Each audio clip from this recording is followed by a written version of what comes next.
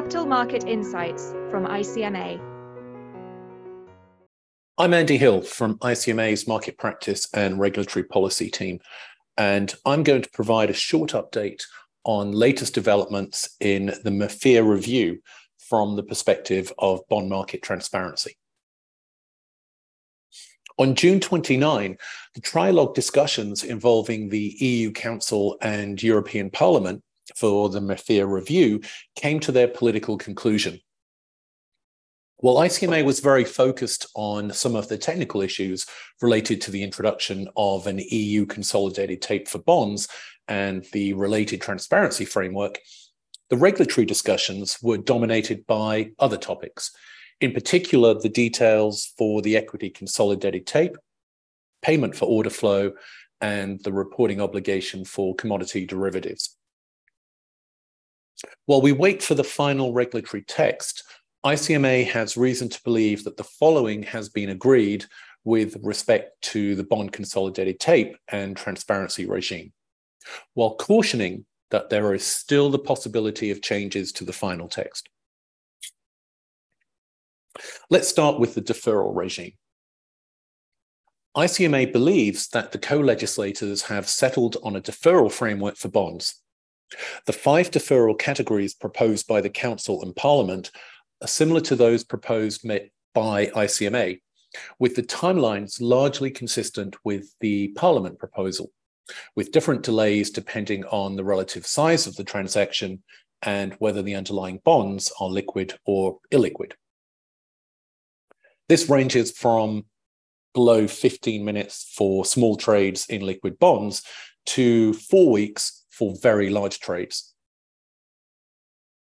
Category 4 transactions, which are large trades in illiquid bonds, have raised the most concern. ICMA understands that it is proposed to apply a deferral of 2 days for price and 2 weeks for size.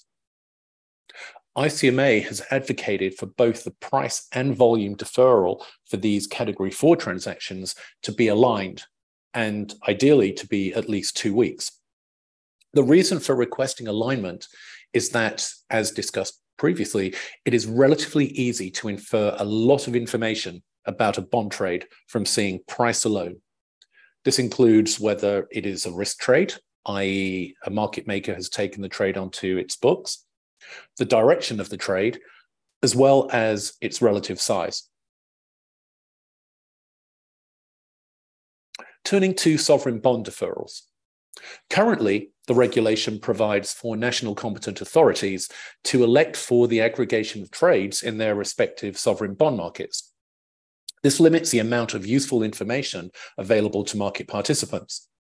The co-legislators appear to have agreed on the European Parliament's proposal, allowing for NCAs to elect for either the omission of the publication of the volume of an individual transaction for an extended period of time not exceeding 6 months, or the deferral of the publication of the details of several transactions in an aggregated form for an extended time period not exceeding 6 months.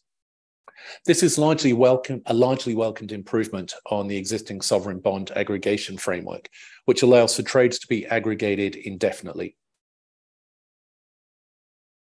Next, pre-trade reporting obligations.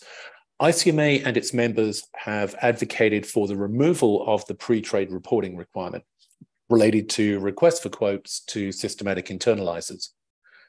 This is because the regime is disproportionately onerous and generally not used. This appears to have been taken on board by the co-legislators with the deletion of the SI pre-trade reporting for non-equities. Next, the application of deferrals.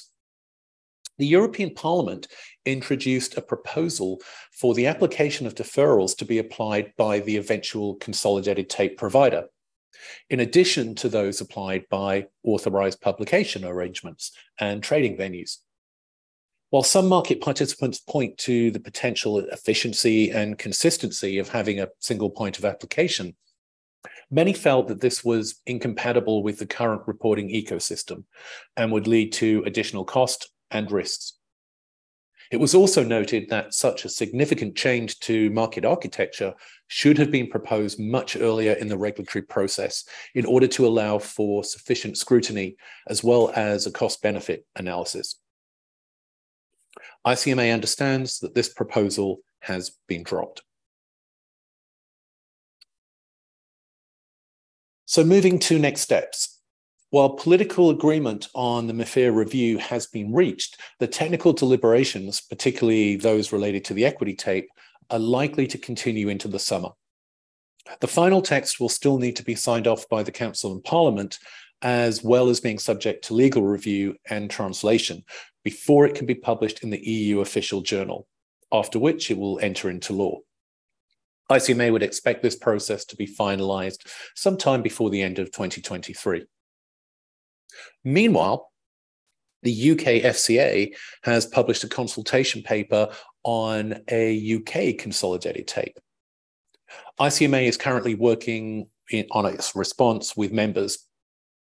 A further consultation paper on the UK transparency framework is expected in Q4 of 2023, to which ICMA will also respond. The go live for a UK consolidated tape is likely to be early 2025. Many thanks for listening. Thank you for listening. For more ICMA podcasts and further information on capital markets, please visit our website, icmagroup.org.